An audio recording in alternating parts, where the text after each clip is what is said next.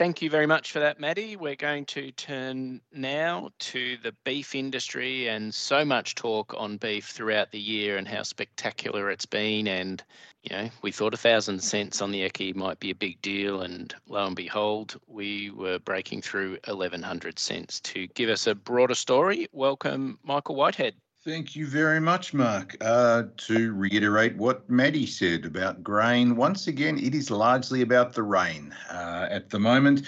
Yes, you're right. At every point this year where we've discussed beef prices, the thinking has been surely they've peaked, surely they have to plateau or go down now, and at every point they've kept going up.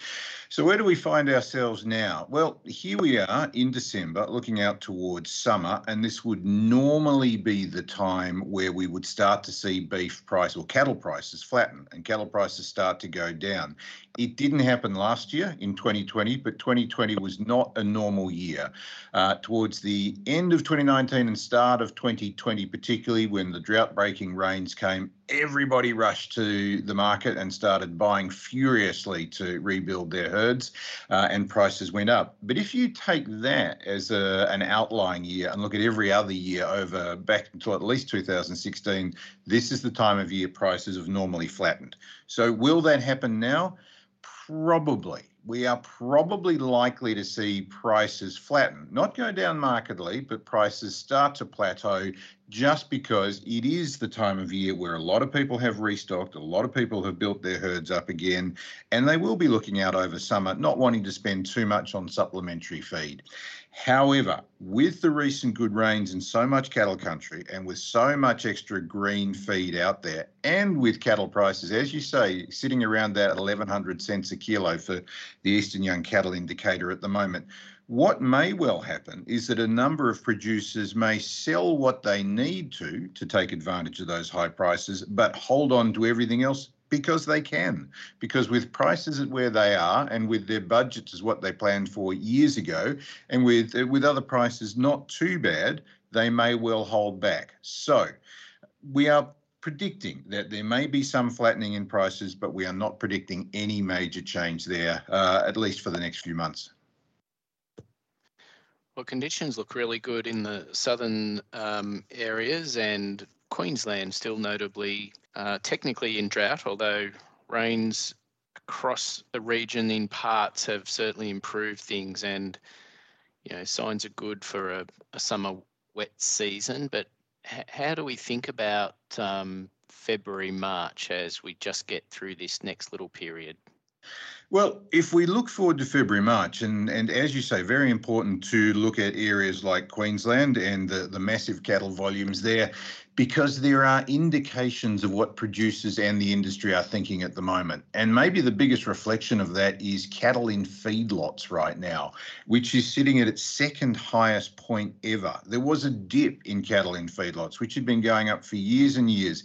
It dipped over the past year and a half or so as a lot sold, as there was ample green grass out there, but now it's rocketed up again, as we say, to that second highest point. Why has it done this? And particularly in areas like Queensland, why has it done that, and what's it show us about going forward?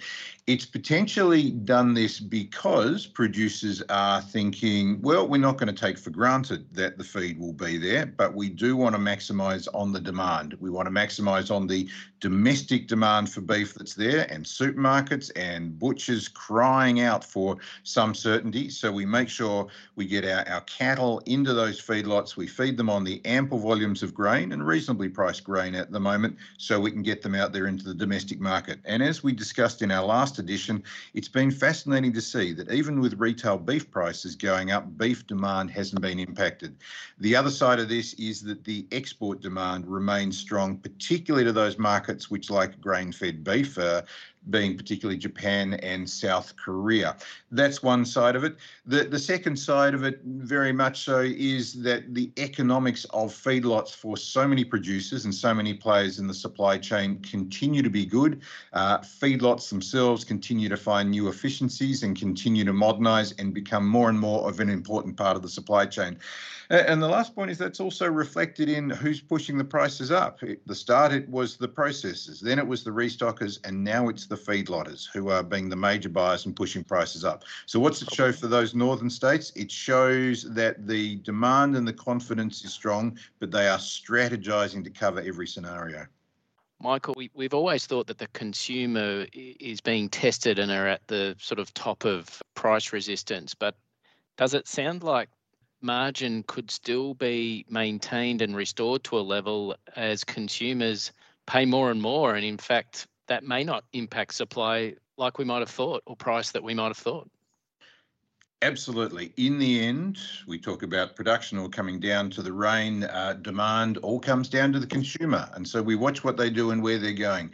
And as you say, and as we've talked about, even with prices of beef going up, demands remain strong.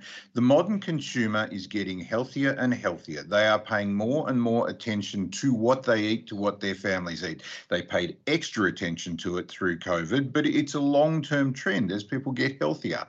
And they see red meat and beef as a particularly strong part of their diet, and that's going to keep demand going. What is interesting is how this plays out into the processing landscape too. The need for protein, where it comes from, whether some of it comes from plants, whether some of it comes from eggs and other areas, but from different kinds of meat, has been a big driver of where some of the activity in the processing sector goes. We've seen recent examples of big beef processors buying into the aquaculture space or buying into the goat meat space because they know that the domestic consumer and the global consumer in the export market wants this protein, wants it for their families, and will continue to demand it. So yes, that demand is continuing to look strong. And as Adelaide says, with conditions being strong at consumer level, maybe it's that premium choice that people are happy to pay for because they can pay for it, and less consumption at a higher quality might well with a steak as it might a good quality red or something to go with it. So maybe we have a look at wine would be the natural thing to do.